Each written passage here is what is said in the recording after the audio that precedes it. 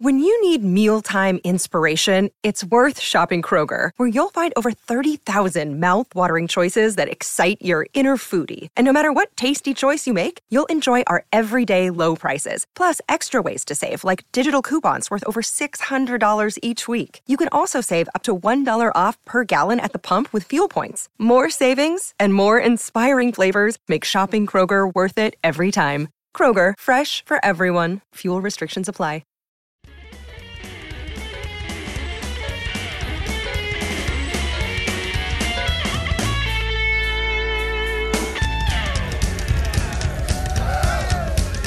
It's Martini time.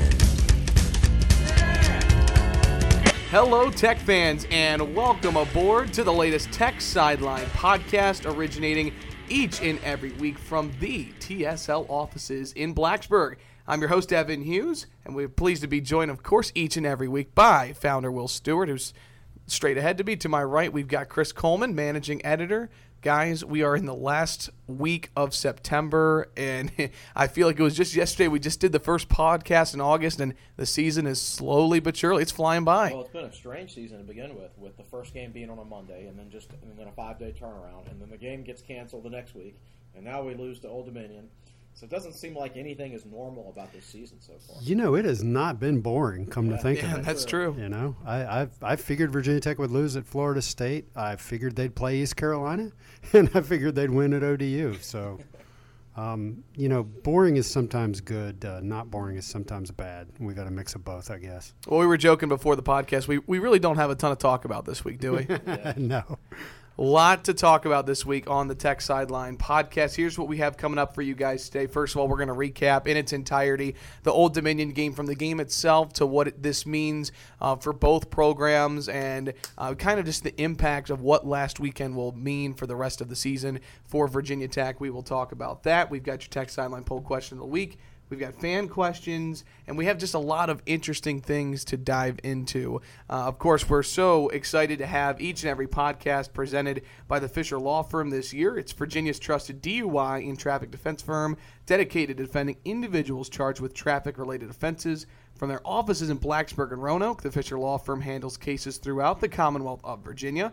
To date, the firm has defended more than 15,000 people charged with moving violations. For a free consultation, call anytime, day or evening, toll-free at 1-800-680-7031, or email us at info@fisherlegal.com. Of course, we'll also be talking about, the new quarterback in Ryan Willis, who will be taking over the program this week. Josh Jackson injured, and we'll get to Trayvon Hill. We'll get to all of that in just a little bit. But I think we should start off the podcast with some good news.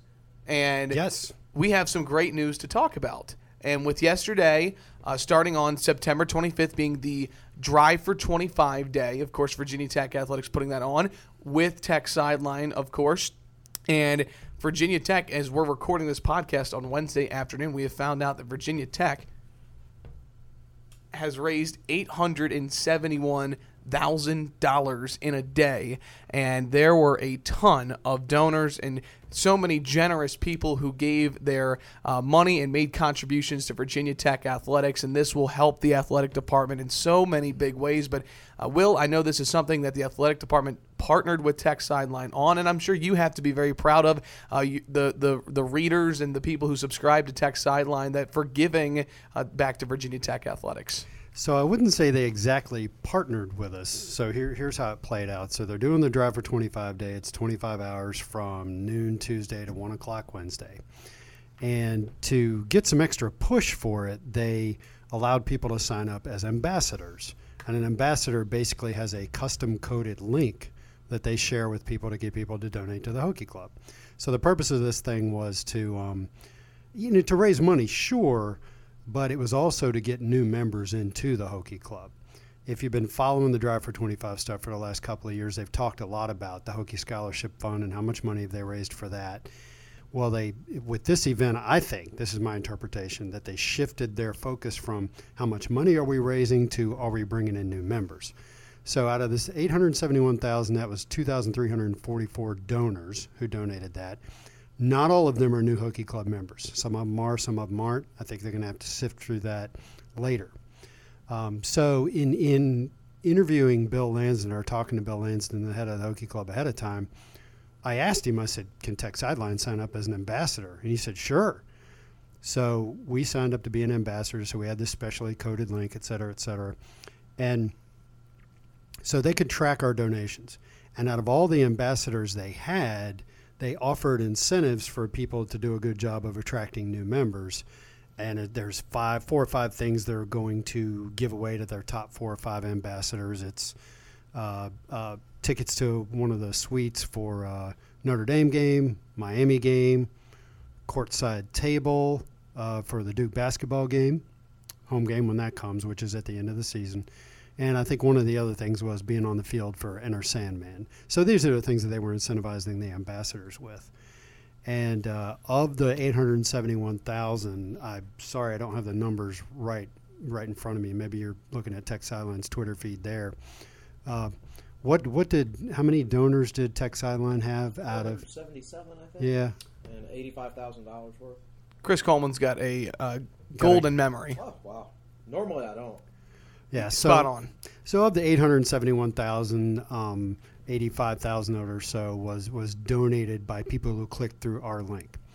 And again, that was 477 people. And because we were the only large organization to serve as an ambassador, we kind of ran away with it. The next closest person, I think, was about 50 contributors. And that was, ironically enough, OxVT, who is...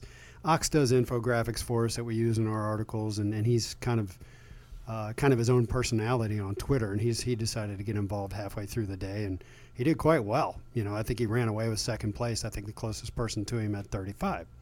So anyway, that's a lot of talking. The final figure of 871,000 includes somewhere in the neighborhood of about $350,000 in matching gifts. All right, so you could contribute to any number of sports, and that was matched up to $5,000 per sport. So that probably equates to about, depending upon how you count the sports at Tech, probably winds up being about $90,000 through that method.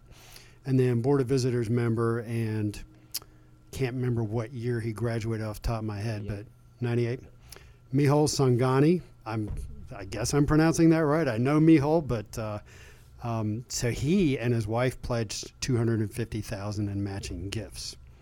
Just, not sports specific or anything like that. So if you add the 90,000 or so to Mihol's 250,000, that's where you get, about $350,000 in matching gifts. So the donors, the other donors put in, I think, about $500,000. So everybody's asking, what was the Hokie Club's goal? How many people did they want to add? How much money did they want to raise? Well, they didn't say ahead of time, But my interpretation is that those are pretty good numbers. And I think this is a thing that generated a lot of interest, and I think it'll be bigger next year, because I think one of the things that's going to happen next year is other organizations seeing how much traffic and donations Tech Sideline generated. I think other ones are going to get involved. I think this thing will be bigger. I think it'll build over time. And what you're looking for here is a change in the culture of giving. Virginia Tech has a history athletically of people giving to get better seats and better parking. Other than that, they're not donating. So I think what Virginia Tech is looking to do is to get people to donate even if they don't get perks for it. Just get them involved, get them to join the Hokie Club, contribute, because as you know, the more money you have, the more likely your programs are to be successful. So I thought overall the day was pretty successful. I'm pleased with what Tech Sideline did, and I'm pleased with what the Hokie Club did overall. And I will interview Bill Lanston soon and get his thoughts on it. Again, a great day for Virginia Tech athletics. The Drive for 25 day from noon yesterday on the 25th to 1 o'clock p.m. today on the 26th. All right, before we get to Old Dominion, because we've got a lot of talking to get to, let's get to Will's Twitter bio for his song lyric of the week. And I was saying before we went on, it is my goal. I just can't wait for 1 week to sit here and to look at his bio and go, I know that song. And I love 80s music. That is my go-to jam. So this latest one is not 80s. This is the lyric. I am not the only traveler who has not repaid his debt. That's actually a modern song, and I'll tell you, if you listen to Sirius XM, The Spectrum, you've heard that lyric. You'll recognize that. We will get to that at the end of the podcast. Again, one more time. I am not the only traveler who has not repaid his debt. All right, let's jump right into it and get into this Old Dominion Virginia Tech game that took place down in Norfolk over the weekend. 49-35 Monarchs over the Hokies. Will was there. Chris was tweeting. I enjoyed his tweets throughout the game. I want to talk about this game as the game itself first, and then we can get into the bigger impact of what it can mean for both sides. Let's talk about the game itself. We've had a couple of days to digest it and think about it. And when you look back at it now, tell me one thing that stands out the most about the game itself. Go ahead, Chris. For me, I think it's Virginia Tech's tackling, or lack thereof. And that, they just weren't physical. They didn't run through guys. They just kind of grabbed a hold of guys' legs and just kind of hung on. And even a lot of those sideline throws to ODU wide receivers, Caleb Farley and Bryce Watts would be there hanging around their legs, and the ODU receivers would be stepping out of bounds, and they're just staring down at the Tech defensive backs. Like the DBs couldn't bring them down. It's not aggressive, tough tackling. You want to wrap guys up and drive and have leg drive and drive through their bodies. And tackling is, I don't know what percentages you assign to it, but it's part technique and it's part want to. And you didn't see a whole lot of either for Virginia Tech's defense on Saturday. Yeah, if you arrive with the want to and with the technique, the guy you're going after is going down. If you're lacking either one, you can miss a tackle. For me, I think it was two things. It was, and I think this is really what bothers Justin Fuente the most, was the lack of discipline, the way the team melted down mentally and emotionally later in the game with personal fouls and that sort of thing. And then the other thing is, I don't like that Virginia Tech lost this game, but if you go back and watch the film, and I don't want to sound like an apologist or a coach, you got to hand it to ODU. They made the plays. They had some physical receivers. They had a physical running back. They had a quarterback who, time will tell if he'll ever play a game that good again. He was dropping dimes. Some of the coverage wasn't great, but some of it was. I think it was their next to last touchdown where whoever the VT defensive back was, it may have been Caleb Farley, was hanging on the receiver, grabbing his jersey on the shoulder, and the kid caught the ball anyway. Now if you go back and watch the show, Reggie Floyd had a chance to decleat him and didn't quite arrive in time. So, Tech shares some responsibility. But, ODU, it's kind of like that 2014 East Carolina game. ECU made some plays in that game. And ODU, you know how football goes, man. When you get back on your heels and he gets on his toes, it's anybody's ball game. And that's what happened. They were just playing out their heinies, let's put it that way. Yeah, Chris, when I think back and I was able to watch the entire game, quarters 1 through 4, it just seemed like in the first half Tech was never quite able to pull away. They kept letting Old Dominion hang around. And I wouldn't say that was the case in the second half because Old Dominion just started to make more and more plays. And to be quite honest, it just seemed like kind of what Will and you guys are talking about the drive. They just wanted it more. They wanted it for their program. They wanted it at home. And it just seemed like everything was going their way in the second half. Yeah, Tech had a chance to get up in that game 14-0, but on the second play from scrimmage, Hezekiah Grimsley dropped what would have been a touchdown pass. And then, let's see. Did Tech get the ball? No, ODU got the ball first, right?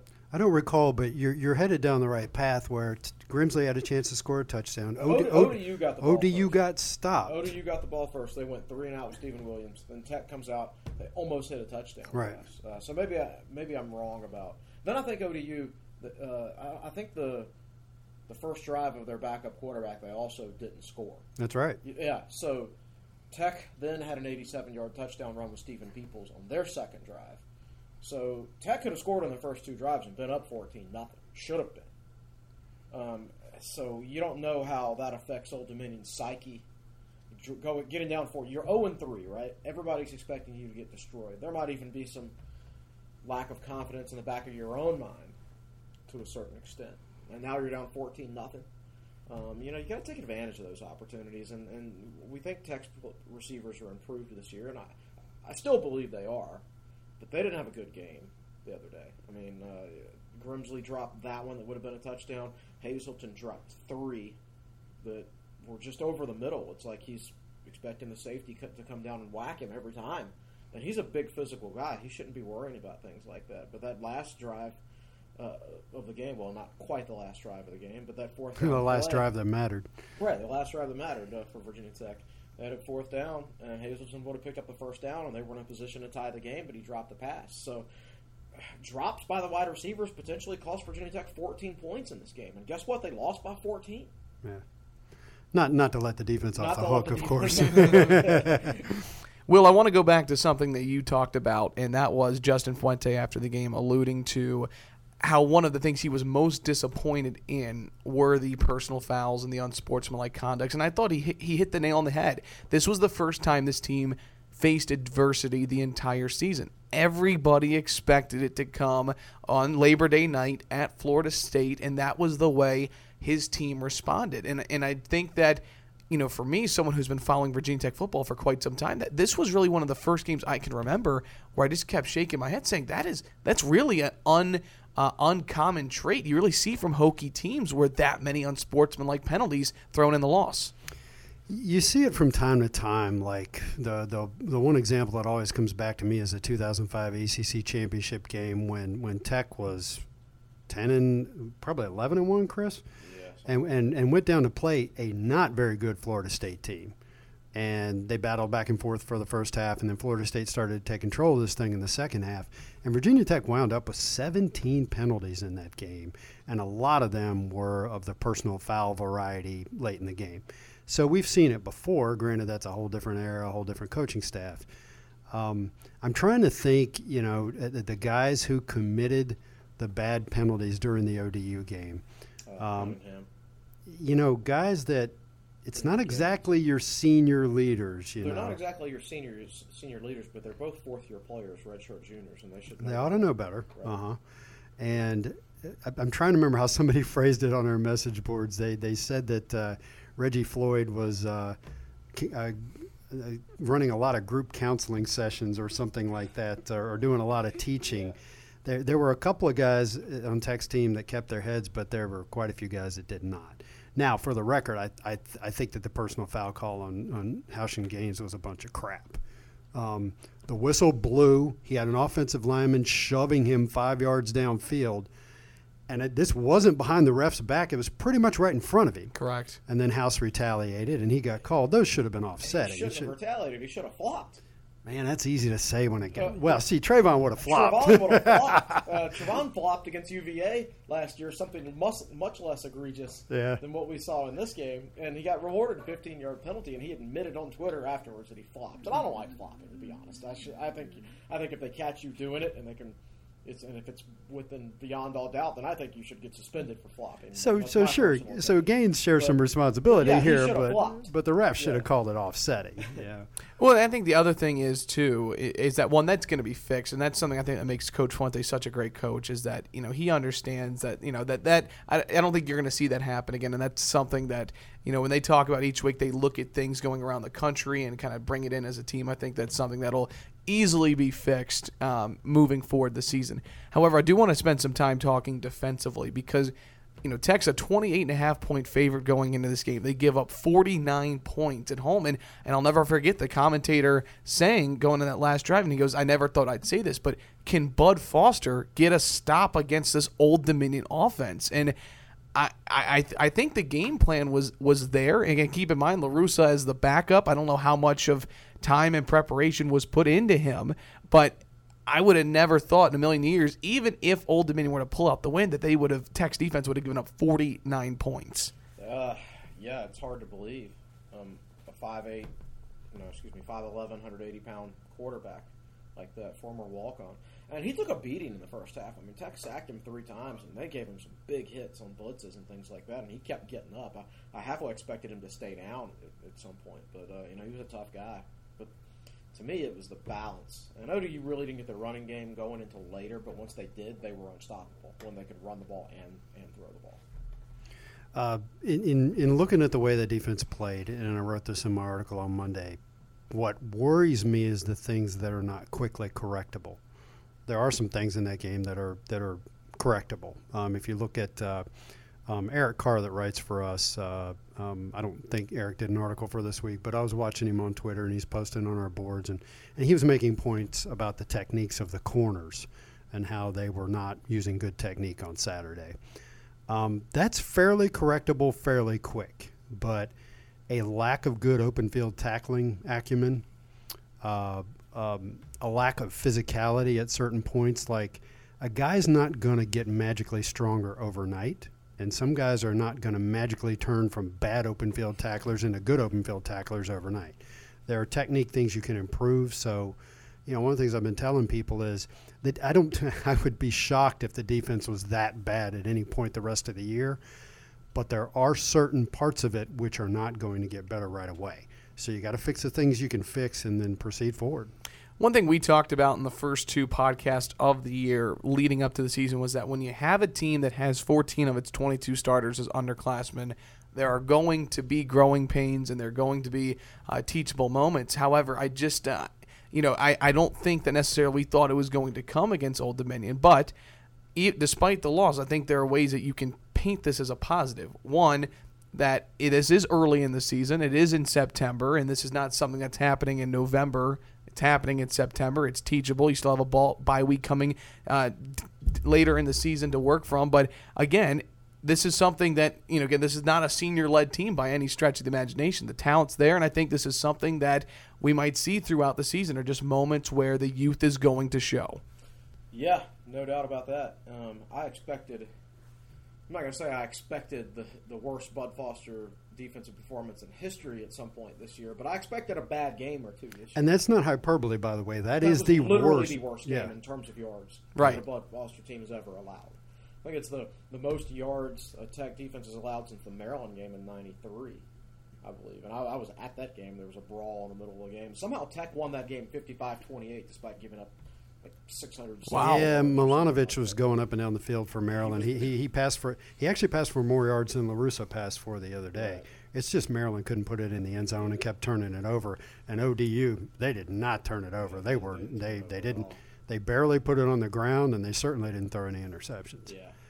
I forgot what your original question. Just about this team is going to show youth in spots, and you just don't know when it's going to come. You're right. You don't know when it's going to come. I expected it to happen at some point this year, but I didn't expect it to happen this time around. Honestly, now that we'll talk about Duke later, but now that I'm doing some research on Duke in preparation for my game preview on Thursday, they've got a lot of experience. They've only got 2 true freshmen in their entire depth chart. So I guess they're only playing 2 true freshmen this year. They've got I think 4 of their top 6 receivers are redshirt seniors going up against Virginia Tech's young secondary. So this is a game this week where if you just factor in experience, if Virginia Tech had smacked Old Dominion last week, then maybe they come into this week feeling like they felt going into ODU week, where they think they're better than they are, and maybe last week happens to them this coming week. I don't know. Who knows? But yeah, it's definitely, you can learn a lot of lessons from that game, and hopefully they learn it very quickly because they're going to have another. Let's face it, this is a more significant challenge this Saturday night. Duke is a much better football team than Old Dominion.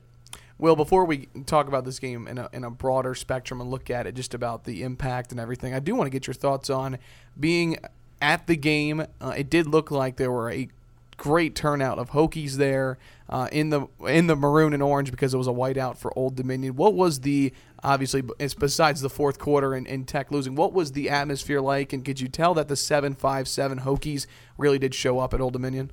I keep telling everybody it was a great time except for the game. When we talked about it last week, I said the 2 things I was going to pay attention to were the stadium and Lala, Elijah Davis. Lala barely played, so that wasn't a thing. And the stadium wasn't as bad as people had made it out to be. It's small, yes, but I'd read some article about the porta potties, and I didn't encounter the need to use a porta potty my entire time there. I sat over on the visitors' side. When I went down to the restroom, I was in and out a lot faster than I am on Lane Stadium's east side. Concessions were fine. I had no complaints about the stadium. The fact that, this game was played on the road is a whole nother thing you can debate, probably for the entirety of a podcast. But I thought overall the environment was good. The lots I tailgated in were close to the stadium, and there were a lot of Hokies there.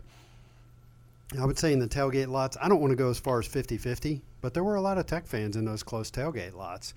And in the stands, I'm not good at estimating stuff like this, but if there are 20,000 people there, maybe 8,000 of them were Tech fans, 7,000, something like that. they didn't get a chance to make much noise. You know, they did at times, but they never really got a chance to get going and keep it sustained. So, overall, I have no criticisms of the operation. The ODU fans, even after winning, the ODU fans were fine. They were very nice, So I have no complaints or anything negative to say about the whole experience other than the scoreboard. Quick reminder, of course, that the Tech Sideline podcast is proudly presented by the Fisher Law Firm each and every week. Call toll-free anytime, day or evening, at 1-800-680-7031. Let's talk about this game in a broader sense of what this, so much talk about the 2010 loss to James Madison, and I think that people are jumping to conclusions and talking about this. Of course, the biggest difference is JMU still an FCS school. Old Dominion FBS program. Yes, they're outside of the Power 5. Yes, they've never beaten a Power 5 program before until Tech. But when you look at this game, where do you rank this? And it's a tough conversation to have, but is this game one of the worst losses in Tech history? I rank it second behind the Temple loss in '98. The reason I have Temple first is because Tech was a much more experienced football team in 1998. They had a much better defense, and that game was at home. Temple had already lost to William and Mary 2 weeks earlier. This game was on the road with a young team. Temple went 2-9 that year. This ODU team, who knows what they're going to do? They're 1-3. They're not good, but just simply the simple fact that Virginia Tech has so much youth on defense, and that '98 defense was a top 5, top 10 defense nationally, and they had a lot more experience. And that game was at home. So from that standpoint, that loss is more surprising than this one, in my opinion. I think this. I was 15 at the time, and I didn't watch the Temple game though. So I was where was I? I was in the state of North Carolina at some kind of family reunion type function, and saw the score on TV afterwards, and I was like, no way, that's got to be a misprint, right? Yeah, I have a similar experience. Yeah. Whereas I watched this one live, I will say that. After the James Madison loss, I wasn't mad after the James Madison loss. I wasn't even upset. I wasn't embarrassed. I didn't really feel anything after the JMU loss because I was still angry and mad and upset about the Boise State loss, which quite frankly is why they lost to James Madison. They let Boise State beat them twice, and I don't think the James Madison loss meant anything, and Virginia Tech went on to win the ACC. The only thing that happened that year, to me, is that yet again Virginia Tech could not win the big nationally televised game that everybody was watching, and that upset me more than losing to James Madison. I think this is probably. I've never been more embarrassed after a Tech loss than I was this one. Will, where does this rank for you? Everybody's talking about, and Chris just did it, talking about the Temple game and the JMU game. For the Temple game, I wasn't there either. I was actually up at a Penn State game that day, and they came over I was walking through a Penn State bookstore, and I think the score, I think Virginia Tech was up 17-7 or something like that. They were up 17-0 at halftime. It could be. So I probably saw a 17-0 score and thought, well, that's underway. Okay, no problem. Go to the Penn State game, and by the way, I'm wearing a Virginia Tech sweatshirt at the Penn State game. And the PA announcer, and I've told this story before, the PA announcer comes on over the intercom and he goes, scores from around college football. Now, y'all got to remember, we didn't have smartphones and stuff back then. This is 1998. I had no clue what the score was. Nothing. Nobody was texting me. I wasn't reading tweets, none of that fun stuff.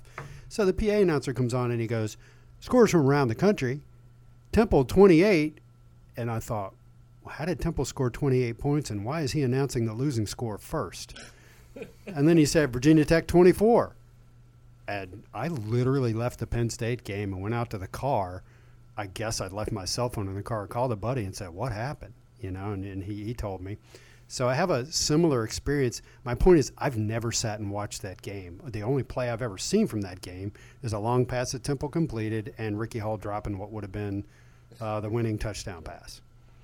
JMU's a little different story. But I think as far as the JMU game goes, I think you can totally blame the JMU game on Tech. Tech just played poorly that day. This is a situation where I think time will help us put it in better perspective. I'm not saying ODU is going to proceed to rip off 8 straight wins or something like that. But if anything that resembles the team they had the other day shows up for the rest of the year, they'll win some ball games. And you'll look back and you'll go, oh, yeah, they replaced that quarterback against us and took off. Yeah. You can give some credit to ODU in this case. I'm not going to argue that by the end of the game, it was embarrassing the way Tech was just getting flat run over and the personal fouls and things like that. Yeah, every now and then, you're going to give up jump balls and things like that. We saw that happen to Virginia Tech in 2014 against East Carolina the week after they beat Ohio State. And it was Brandon Faison giving up those jump balls. And, well, guess what? Brandon Faison's in the NFL now. It happens, even to really, really good players. Greg Stroman was a bad player early in his career. He couldn't defend anybody. But guess what? He's in the NFL now. Bryce Watson and Caleb Farley, they're going to get better. Absolutely. There's no reason to believe that they won't get better. History tells us that they're going to get better. If you believe in Bud Foster, those guys are going to get better. But yeah, to me, it wasn't that so much that as it was just getting physically run over late in the game like that, and just not having any response and not hitting back, so to speak. And I'll say this, I think Bobby Wilder made a mistake last year by starting Stephen Williams as a 17-year-old true freshman when he wasn't ready. Because when you do that, and it's really tough to go back on a decision like that, because you have to admit that you're wrong, and you admit to that 17-year-old that you were wrong, and he wasn't ready, and things like that.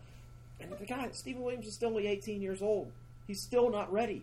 He's a true sophomore, but he's only 18. He's not ready. And they take him out for a redshirt senior or junior or whatever Blake LaRussa is. I think he's a redshirt senior. And he's just much more ready to run the offense. He's not as big and as physical and as talented as Stephen Williams, but he's just got so much more experience at the college level. And I think, they wouldn't have beaten Liberty, obviously, with the way that score was. But if you start LaRussa against FIU, a game in Charlotte. I mean, they lost that Charlotte game by 3. They lost the FIU game by 8. It's not inconceivable to say that Old Dominion would be 3-1 right now if they had made the right quarterback decision. So the irony of it is, you recall last week I said in the podcast, is Bobby Wilder in over his head? No, apparently not. It may be that Stephen Williams was in over his head. You're talking about an ODU team that went 10-3. What? Just a couple years ago. Yeah, 2 years ago and won a bowl game. The Bahamas Bowl. Keep that in mind. Yeah. My favorite. That would be a sweet bowl game. I don't ever want to go to the Bahamas Bowl, but I really want to. But I really want to go to the Bahamas Bowl. So if I may be allowed to well, first of all, it's not an ODU podcast, but ODU's in a situation now where if they want to start LaRussa the rest of the year, they can actually redshirt Stephen Williams. That's right. They could. But we don't need to analyze that further because, again, it's not an ODU podcast. But if I may be allowed to derail the podcast for what may be 2 to 4 minutes. Everybody's talking about, the cornerbacks didn't look back. They didn't look back for the ball. They never look back for the ball. Here's the deal, folks. When you're in man-to-man coverage, you run with the receiver, and you look at the receiver. You don't turn around and look back at the quarterback. I got a little exercise for you. Go out in your yard and start running as fast as you can run, and then turn your head backwards. And tell me if you slow down a little bit. Turning around and looking backwards means you're going to lose the man, and you're going to get beat. So in man-to-man coverage, you look at the man, and you look straight at him, you look at his eyes, and at some point, if the ball's coming his way, he's going to reach up to catch it, and that's when you get your hands up in there. You get them up in between the two arms, and you disrupt the catch. That's how they're trained to defend. That's how it's done at the college level and in the NFL. You don't sit there and take peeks back at the quarterback. You're going to get massively burnt if you do that. The only situation where you're looking at the quarterback is when you're playing in a zone and you are reading the quarterback's eyes. So if you're in a football stadium and a guy in man-to-man coverage gets beat because he, quote, doesn't look back for the ball, unquote, stop that. People who know football will think you are I don't want to insult a bunch of our readership because some of you may be saying that. That's just not the way it works, folks. That's how man coverage works. Now, there are certain instances where you do look back, and I remember Torian Gray talking about this one time. If you've got a guy on your hip and you are on him and you're actually a little ahead of him, you can look back. If you've got a guy pinned against the sideline, I'm not talking you're about to get beat by a back shoulder throw, but if you're running a deep route and you've got a good, strong position on him, you can look back. But if you're trailing a guy, which most defensive backs are in man-to-man coverage on that sort of fly route, you don't look back. So please don't sit there in the stands and yell that. That's not how it works. Let me throw my thoughts in here as a former defensive back. Yes, you're exactly right. That's how defensive backs are taught. They're taught to not look back. Now, if you're in a situation where you're running with a receiver down the sideline and he looks back, you're taught to not look back until the receiver looks back. And even then, don't do it unless you feel really confident that you're going to turn around and the ball is going to be right there. It's more of a feel thing. You got to remember that these guys aren't robots. You know, they're not watching the game on TV, right, and seeing everything that's going on. There's a certain feel you have to have for the game, and some guys have that feel and some guys don't. And for a guy like Caleb Farley, who was a high school quarterback who just played his third game at cornerback ever, as far as I know, he's not going to have that feel at this stage of his career. I mean, that's not something that's a realistic expectation to have for a player that age. And this is something that receivers work on. Receivers work on in man-to-man coverage, the art of not giving away that the ball's coming to you. You know, I'm sure it's something they work on a lot and think about a lot. It's like, when exactly do I reach up? If I reach up early, man, I'm toast. That guy's going to be all over me and he's going to break it up. And I'm sure they even work on turning their head a certain way and just not giving away with your eyes that the ball's about to be there. You know, these are intricacies that most people don't understand. This is a real, you know, you're playing man-to-man coverage. You're not playing man-to-football coverage. You know, so there's a lot of stuff that goes on between cornerbacks and wide receivers that I think your average person doesn't appreciate, me included. You know, there's an art to it on both sides. I played both positions, and you know, there's certain things you do with your footwork. You don't want to. These days, they teach you not to chop your feet in and out of routes, because if you begin chopping your feet, that defensive back knows that you're about to break your route off and cut it either to a slant on the inside or to an out or to a curl or something like that. So, you know, techniques has changed throughout the years, and it varies from coaches to coaches, but it is kind of a chess match out there between wide receivers and defensive backs, and I've seen both sides of it. But, you know, one thing that I've always experienced, no matter who's coaching you in the secondary, yeah, they don't teach you to – they're not going to tell you to turn around unless you're absolutely sure that you're going to pick it off or break it up, because if you turn around – and when you turn around, that split second when you're turning, that ball goes right over your head, you lose the ball, and that guy's catching it. And you lose the man. And it's a touchdown instead of a 30-yard gain or something like that. Yeah, so to kind of round out the discussion, Eric Carr said, when that ball comes down, you put your hand up into that basket and try to break it up, and you make the tackle. You know, it's not all about knocking the ball down. It's about making sure that guy doesn't – if he does catch it, he doesn't go any further than right there. So I'm just learning now that if we had a Tech sideline football team, we'd be in good shape. We'd have Will as our coach. I did not know that Chris played. I could be the defensive backs coach. We could throw Corey out there. I'm happy to play as well. I think we've got a decent TSL football team. So, anyways, that was definitely. I'm learning something new every day. Didn't know that you played, by the way, there, Chris. So not in college. No, I know. It's still, hey. Continuing on the TSL podcast, presented each and every week by the Fisher Law Firm, Virginia's trusted DUI and traffic defense firm. We are like 40 minutes into this, and we still have a bunch to talk about. So let's kind of go speed and talk about the two main storylines that came out of the game Saturday. Number one, I think we start with the injury to Josh Jackson, and he's going to be out indefinitely at the moment with currently is a broken fibula. He did have surgery earlier this week, and I know we're thinking about, as well as all Hokie Nation, that Josh gets better. You talk about a great guy that the coaches praise and his leadership and what he brings to this team and on and off the field. So Coach Fuente stating at his press conference on Monday, they will turn to Ryan Willis, the transfer from Kansas, who was really thrown into the fire on the road in what turned out to be a hostile environment in the fourth quarter on Saturday, performed well. But let's talk about Josh first, and I'll start with you first on this, Chris. How does Virginia Tech replace someone like Josh Jackson, who doesn't turn the football over, who leads this team on and off the field, and plays so much more wise and mature beyond his years as just a redshirt sophomore? Well, that's a good question. I think coaches each year have to determine who their starting quarterback is based on not only experience level and talent and things like that, but which players' strengths fit each team, each specific team. I thought Josh Jackson was the absolute right choice as Virginia Tech's quarterback last season. A.J. Bush as a backup was a turnover machine in practice. Virginia Tech had a great defense. They were going to keep opponents in the 20s or less, and as long as you didn't turn the ball over, you were most likely going to win. And that's Josh Jackson to a T. He can make enough plays, but his strength is managing the game, being smart, knowing the offense. I think he's a smart guy, so he can give good feedback to the coaches from what he sees from the defense on the field and things like that. I think this year, and I don't think this became apparent until week 3, or week 4, I guess, technically. Yeah. But I don't think this became apparent until the ODU game, but Virginia Tech's defense is not going to be holding teams below 20 points this year.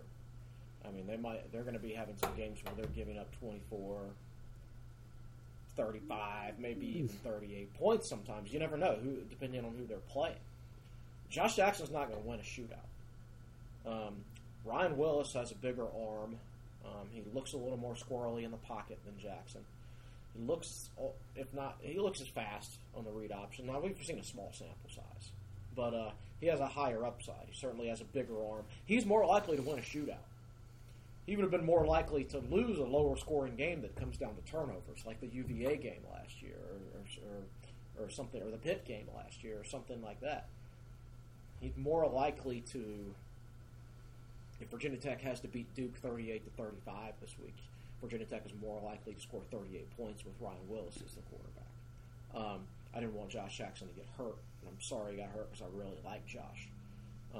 And I think Ryan Willis, he has a lower floor than Jackson, but a higher ceiling. I do want to mention that our Corey Van Dyke wrote a really great article that I read before I came over here about Ryan Willis and him taking over. It's on techsideline.com, and really invite you to read that. But Will, he's somebody, athletics run deep in his family's genes, and, this seems like, Fuente even talked about this. Not many times can you turn to a backup who already has as much Division I experience that he does. Coming from Kansas, and I believe, correct me if I'm wrong from the article, as a true freshman, he played in 8 games in the Big 12 for Kansas. Started, yeah. So, again, this is not a Kansas podcast either, but Kansas got themselves in a situation during the Charlie Weiss years where they came to suffer a really serious scholarship debt. They at one point had something like 65 guys on scholarship. You're Kansas, you're not going to have a lot of talented guys. You hope you have 85 guys, and Weiss did a lot of he took a lot of grad transfers, he took some JUCO transfers, a lot of them flamed out quickly. I mean, they got into a real mess as far as their scholarship numbers went. And Fuente coached against Kansas. I think he said when he was at Memphis, I think they had a home and home. And he got to see Ryan Willis, and he said he was a very young quarterback on a very bad team. I don't remember if that was exactly Fuente's phrasing, but that's what he meant. So he's familiar with him. My take on Ryan Willis is that I think he's, with his legs and his arm, he's more dynamic than Josh. And, the reset button's been pushed. You've discovered that your defense is not going to be the defense that you saw against Florida State. That turned out to be a Florida State thing and not really a Virginia Tech thing. So you may need something a little different now. And it's not like Virginia Tech's the only team making that decision. Miami has booted Malik Rozier, I think is how he wants it pronounced, and put a backup in. Doesn't matter now because he's not the starter, right? Yeah, it doesn't really. We're not going to be talking about him. We'll be typing his name, but we won't be saying it. And Notre Dame, Brian Kelly has replaced Wimbush. Was that their starter? Yep. Ian Book.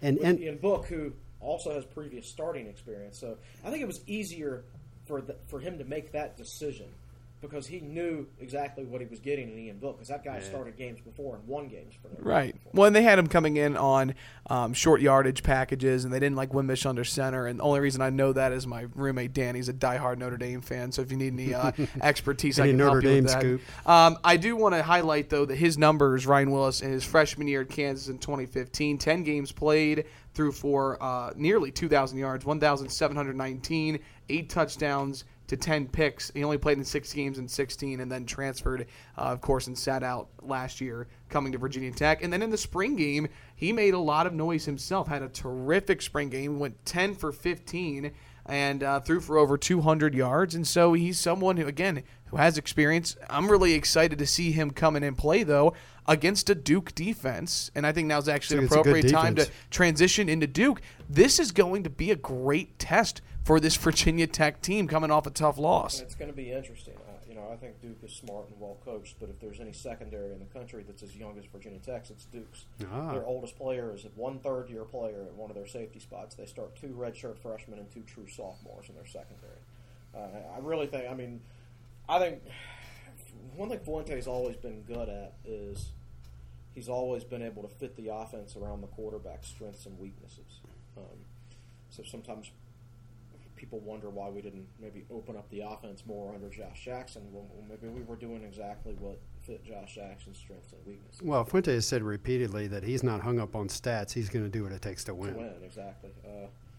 So if Fuente sees the same thing I see, Virginia Tech's going to have to continue to run the football, but I do think they need to get pretty aggressive offensively. I think Willis has a big arm. We know he's got a big arm. That throw he made in the spring game, that throw he made against William and Mary. Mm-hmm. That back shoulder fade, wasn't it, down the sideline? Yeah, it was a great throw.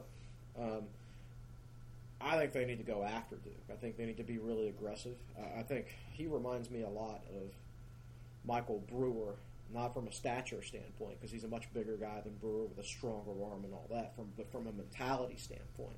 They're both from Big 12 country. They both come from backgrounds where they're probably used to throwing the ball 50 times in a game. So for the record, Willis does come from Kansas. Right, yes. Right, exactly. So it's just a different mentality of offense in that part of the country. So I think you should embrace that and let them go out and attack Duke, and whatever happens, happens. Yeah, this feels like, almost just because of the strengths and the weaknesses, normally you think of Duke and Virginia Tech, and just off history, you don't think of a high-scoring shootout. No, but this one has the potential, not saying it's going to be Big 12, 60-50, but this one could get into the 30s and the 40s. Yeah, the only time I remember a shootout between Tech and Duke was that triple overtime game.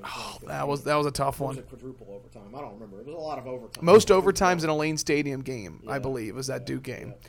Definitely true. And that game got up into the 40s, but only. I think it was 45-43 at the end. I yeah. think you're exactly right. Well, so we just touched on Duke a little bit defensively, and I do want to hit on their offense, and then we'll come back to our predictions towards the end of the podcast. But offensively, this is a Duke team who is 4-0, who did go down to Waco with a backup quarterback, and beat Baylor. They did defeat Northwestern, who won 10 games last season. And as Coach Fuente has alluded to, this is, in his eyes, the best Duke team that he has faced in his career at Virginia Tech. So I'm curious to see how this offense looks for Duke as well, Will. So at this point in recording the podcast, here's where we are, TSL as an organization. Chris has done a lot of research and has been working on his preview and has probably written a lot of it. I've been over working on the roster card.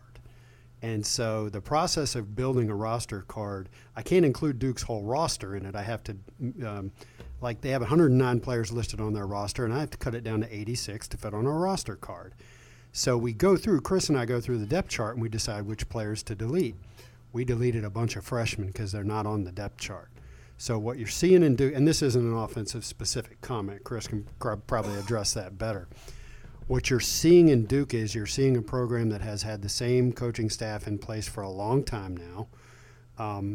They're hitting their stride as far as they don't play guys unless they're ready. I think Virginia Tech's in a situation right now where they're having to play a lot of young guys. Duke passed that point a long time ago. Yes, they will have teams some years that are better than others, but the program as a whole is functioning exactly like David Cutcliffe wants it to function. And that's my biggest worry is that, yes, it's Fuente's third year, but he's not where he's taking this program eventually. That's going to happen next year, maybe the year after that. Cutcliffe is already there, and that's what worries me about this game. Speaking on David Cutcliffe, when you think about him and the job he has done at Duke, there's not a coach in the country, I don't think, that admires and respects David Cutcliffe, the offensive coordinator of Tennessee under Peyton Manning. And again, when I grew up, when I was in elementary school and middle school, I always remember Duke being the doormat of college football. They were the equivalency of Kansas now, or a Rutgers. I mean, that's how bad. Kansas destroyed Rutgers. If that they did. About Rutgers. But he goes to Duke, and he has made that a 8-9 win program since he's gotten there. And you hear Justin Fuente on the ACC teleconference, at the press conference, and even Cutcliffe talking about Foster and Fuente. The two sides have so much respect for each other. I just think that the Tech coaching staff admires the job that Cutcliffe has done. For the resources he has, I doubt that there's a better coach in the country than David Cutcliffe. I bet there's not a happier coach in the country than David. He turned down Tennessee. Keep in mind in the offseason. And I don't blame him. I know. But I mean, he's happy at Duke. Look, you get to recruit smart kids. All right, you get to recruit at a high enough level where you get good players, but you're not dealing with all these 4-star and 5-star kids that demand early playing time, and if they don't get it, they're going to transfer in 1 year. I mean, so he's been able to redshirt a lot of guys because their players are okay with redshirting. There's just a different type of mentality there. You're dealing with a different type of recruit. I think you deal with really smart kids on a daily basis who are able to pick up what you teach them. It's a less frustrating job, I think. I think he probably has a little more fun going to work every day than most coaches. Well, and Cutcliffe himself doesn't have a big ego, so not at all. I don't want to put thoughts in his head, but I'm guessing he doesn't care that he's coaching in front of maybe 30,000 fans a game. You know, he's not a guy that needs to be watched by 110,000 fans or, 80, 90,000 fans. He's just a really good fit for that place. I feel like it's a perfect place, and he's even said that he wants to finish his career at Duke. I think that was something he said when he was targeted for Tennessee. He's happy to finish there. So, yeah. All right, so let's go ahead. I'll actually switch this up. Let's go ahead and get our game predictions now while we're talking about Duke, and I'll bring up our tech sideline poll question of the week because it has to do with that. Give me your prediction with a score and tell me if your prediction has changed since you guys did your preseason rankings of what Virginia Tech would go record-wise. I'll be honest. As of the time of recording this podcast, I've written approximately 1/4 of my preview, and I've not studied Duke completely. So my prediction could change between now and tomorrow when I finish my preview. Okay. Considering Duke's experience level at receiver, I would give them the advantage. But at the same time, their quarterback, who I think is an athletic guy who knows the offense and things like that, but he's only completing 49% of his passes. He came in at the end of the Northwestern game and was 2 of 2, and then he was 12 of 30 against Baylor, and then he was a very pedestrian 15 of 27 against North Carolina Central, who's an FCS team. Duke, it's impressive, yes, to go on the road and beat Northwestern. Northwestern lost at home to Akron the next week, and they gave up 39 points to Akron and 21 points to Duke. You go on the road and beat Baylor, sure, but look at what Baylor has happened since the scandal they had. They're just not a good football team anymore. I don't know how good Duke is. That's my point. I think they're good. I think this is his best team. But is this a 8-4 Duke team, which is a very beatable Duke team, or are they 10-2 team? All right. I don't know yet. Just based on experience level, and I don't know the mentality of Tech's team right now. You never know how young players are going to respond. They could come out like gangbusters and play a really good game. That doesn't guarantee that they're going to win because Duke is so experienced. Or they could still be down on themselves and play a bad football game, quite frankly. I do expect a much better performance. That's my gut feel. But right now, and like I said, I could change this between now and tomorrow, but I can't in good conscience pick Virginia Tech to beat an unbeaten team on the road the week after losing to Old Dominion. And I don't know what score I'd pick. 34-30, something like that maybe. I'm kind of in the same place. Whenever I do these score predictions, I ask myself, if they played this game 10 times, what do I think would happen, on average? I think, and again, it's a limited sample size, and we don't really know how the Tech coaching staff is going to and players are going to respond and adjust.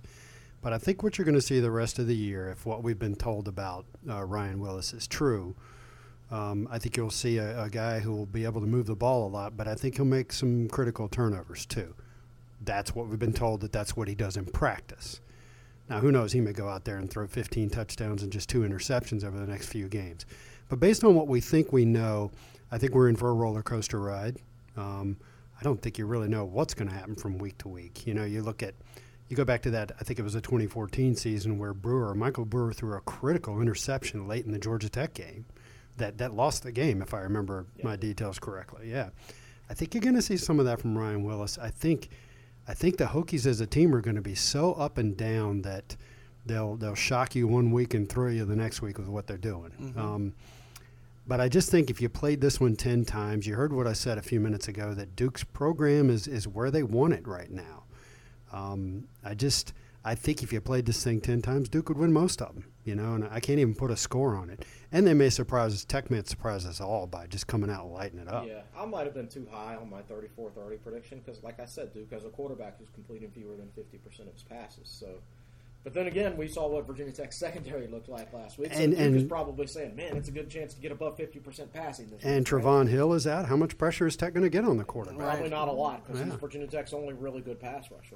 I'm going to go ahead and say 28-21 Duke, and here's why. A couple of things. Advantages and things that are going to go well for Ryan Willis is that the run game has looked its best that it has at any point right now with Stephen Peoples going for over 150 yards, 2 touchdowns, had a great game last week, and it wasn't all about McLeese. They did it. They were able to give it to Peoples, and he did his job. However, when I think of Duke, I think of an even-keeled program each and every week. You know exactly what you're going to get each and every week out of Duke, and because of the big playability that Willis brings, but you just don't know with the turnover. They're not going to turn the ball over. They're not going to have many penalties, and I think for that reason and being at home, I wouldn't be surprised. I'm not locked on this pick myself either, but I'd go a touchdown for Duke in this one.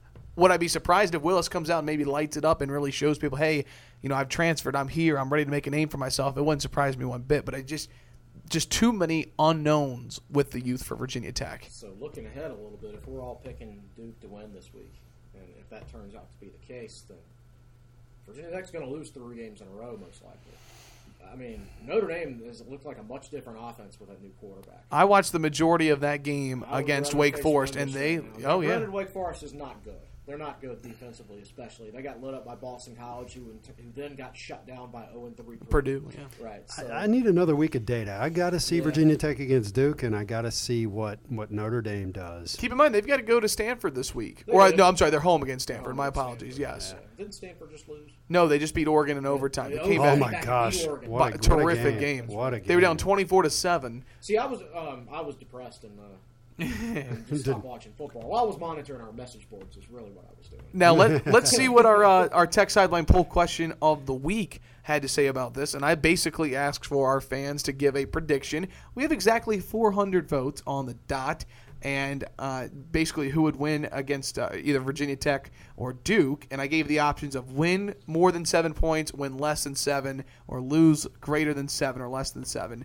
34%, the majority say Tech wins by less than 7 points.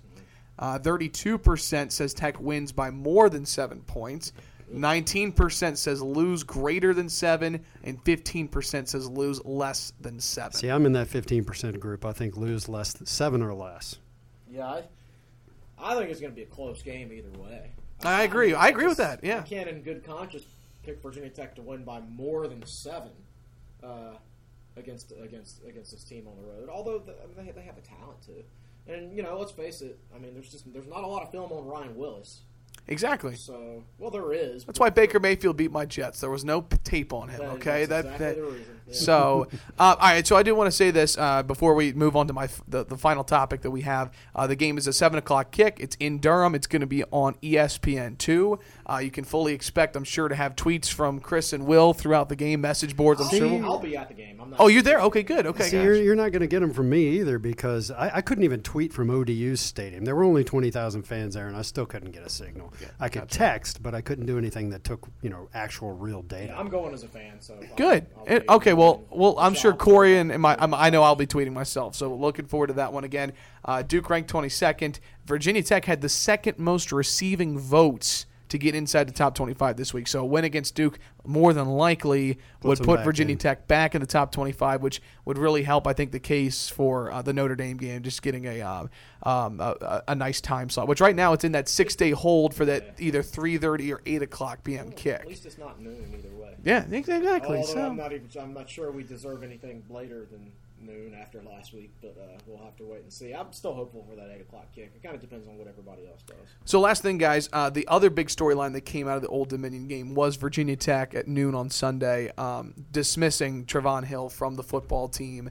Coach Fuente put out a statement. We've loosely touched on it, just the talent that he has and the experience that he has on the defensive line. But what did you make of Coach Fuente dismissing him and the statement that he put out on Sunday? I think some people are under the impression that it was that decision was taken in a vacuum as a one-time thing. As Trevon Hill did something wrong one time, and Justin Fuente got mad after the game and dismissed him for it. But it was the last incident in a long line of incidents as far as we know. And we don't know exactly what happened, but there was some kind of an altercation. We've heard details, but we don't know anything for a fact.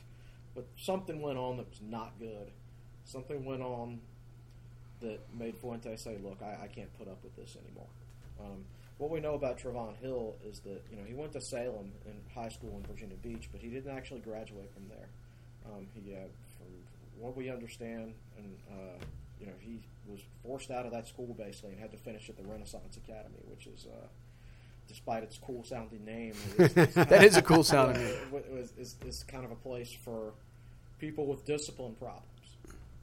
So he has a history of having discipline problems, and I think there have been so many incidents that have added up. When you've got a really young football team, young people emulate older people that they're around all the time. And, if you don't dismiss Trevon Hill now after this, what if 2 years from now you've got 3 Trevon Hills on your team, right? And then after that, you've got 6 once people learn from those guys. So you got to nip those incidents in the bud, and it's a tough situation to be in. And I'm sure it's no fun as a coach to ever do that. It's no fun as a coach No, to do that. it really bothered him to do that. It really bothered him to do it, absolutely, because honestly, it's not going to do Trevon any good. Trevon is more likely to have a successful life if he had kept playing football at Virginia Tech. This is a lose situation, at least for the short term, for both sides, because hurts Virginia Tech. It's their best pass rusher. I think it will be beneficial for Virginia Tech long term, but short term, I don't think it's going to help them for sure. One of the things I heard, and I really shouldn't tell this story because it's from a long time ago. It has nothing to do with Trevon Hill.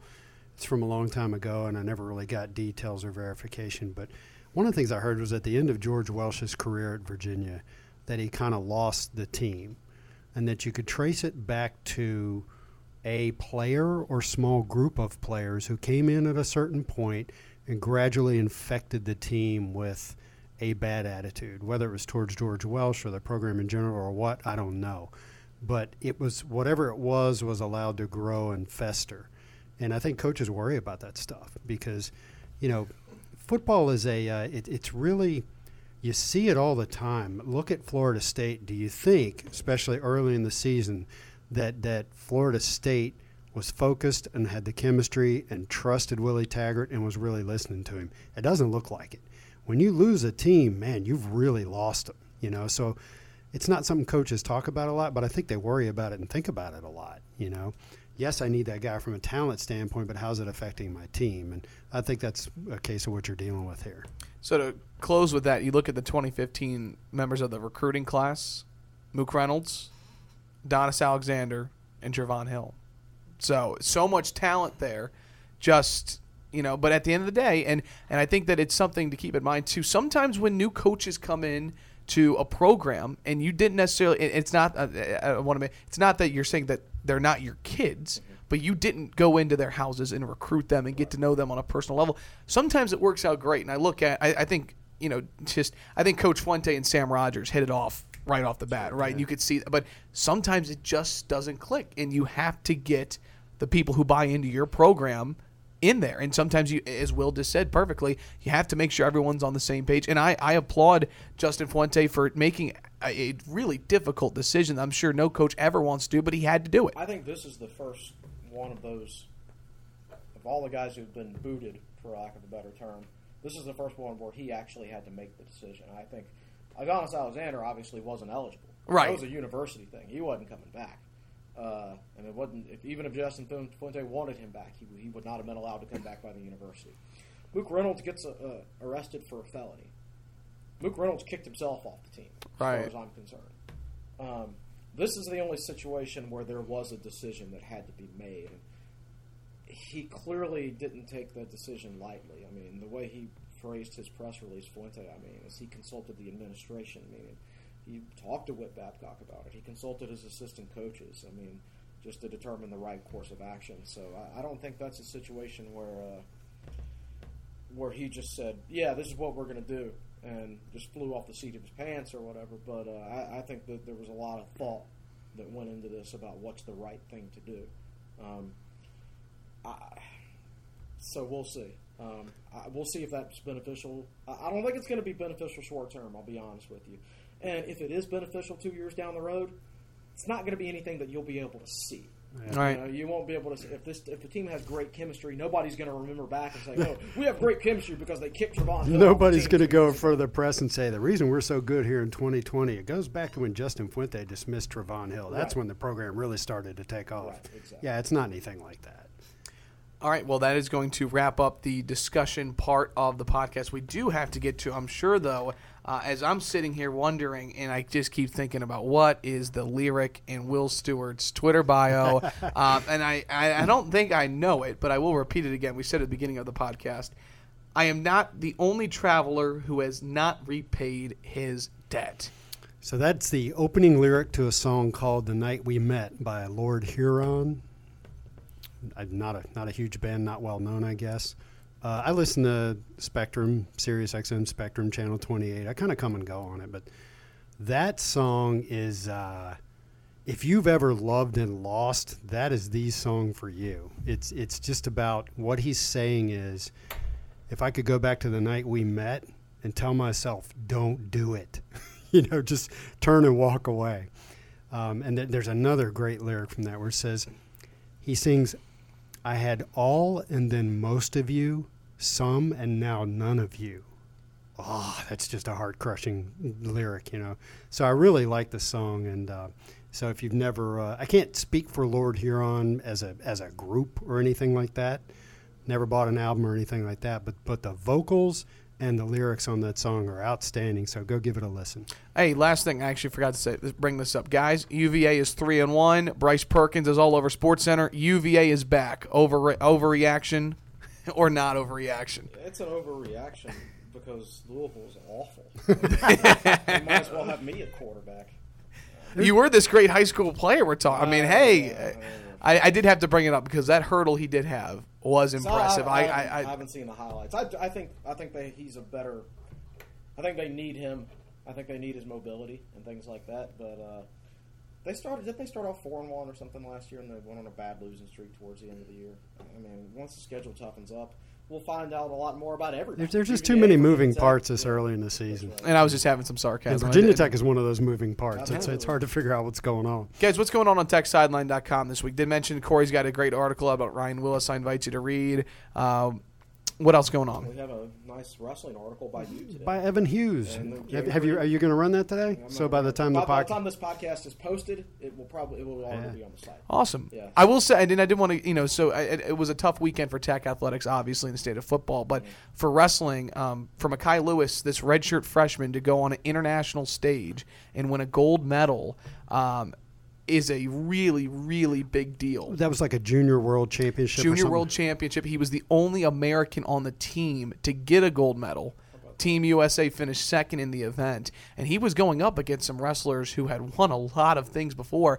And it's interesting because collegiate wrestling, folks, is folk style wrestling. International stage is freestyle. It's two completely different types of wrestling that you have to learn. This was his first international event of his career, and only his third freestyle event. So he's doing all of this in the offseason, and it goes to, he brought, Coach Roby's brought in guys like Jared Frere and Frank Molinaro, who are Olympian wrestlers, and they're teaching them how to do freestyle wrestling. And this is just a really exciting moment for Virginia Tech wrestling, and one that I really hope that Hokie Nation understands that this is a really, really big deal to go and win a gold medal on a world stage. And this is a kid who's never wrestled for Tech. He redshirted last year, so you'll be seeing him for the first time this coming season. So if the U.S. finished second, who finished first? That's a great question. I did not see who finished first. Who cares? But anyway, so just really cool. It's going to be a great read. We've got some quotes from Coach Roby in there. And then it's also their schedule has been released. I got to talk to him on Monday. They have a lot of really, really competitive non-conference matchups. And, the ACC championships are going to be in Castle Coliseum. They've brought in 3 graduate transfers to wrestle. And I really do believe that this could be one of the best wrestling teams that Virginia Tech. See, you're getting me all worked up. So they wrestle UVA in the Moss Center this year, correct? Yes, that's their big match, folks, where their dual meet. Well, they'll bring in a team and they'll wrestle in Moss. It's kind of like the big one to get the fans in the circle, and it's neat because you've got the side. It's in a theater basically, and people can sit on the sides. And it is going to be really. So neat. you have a really good vantage. If you're up high, you have a really good vantage point looking down on the stage where the mat is. And I haven't been, but that's just the way I'm interpreting it. I need to go. I've seen pictures. It looks like a really cool presentation. And then don't they finish the regular season with NC State in Castle? So last year, the regular season ACC title came down to the dual meet with North Carolina State. It was at NC State. The match, it went down to the heavyweight match, which is the final one. The winner of that wins the match, which wins the regular season ACC, and the Tech wrestler lost in overtime of that individual match. So, and then Virginia Tech went on to win its second consecutive ACC tournament championship. Right. So to have Virginia at home, to have NC State at home, and to have the ACC tournament, the championships in Castle. Coach Roby says he wants to make it the most attended ACC championship in history of wrestling, and he's really excited. And I'm really excited for Coach. Well, and I think that we've been covering wrestling at Tech Sideline, and we do have a dedicated wrestling message board. We used to have the wrestling fans come over and talk on our Olympic sports board, but during wrestling season, it got to where they dominated the conversation, so we gave them their own board. I think that we can. Now, we're not cheerleaders for the programs. We're not homers for the programs. But I think that we can make an effort to try to bring more fans out to this and make it a bigger deal. Yeah, absolutely. So, I'm looking not to go off on this, but I just want to make sure Makai got a shout-out, and congratulations to him. He's the first Tech wrestler at the time of wrestling in the program to ever medal and to ever go on the internet. Ty Walls, who's a volunteer assistant coach, got a bronze the year after he graduated. So I think 2 years. But anyways, big deal. Big deal for the program this weekend. So awesome. Well, that's going to do it for this week's Tech Sideline podcast presented by the Fisher Law Firm. Thanks so much to everyone for chiming in to our Twitter poll question of the week and for questions. And we look forward to talking to you next week, recapping the Tech Duke game. You guys, appreciate it. Will, Chris, have a great week. Evan Hughes saying so long, and have a great weekend, Tech fans.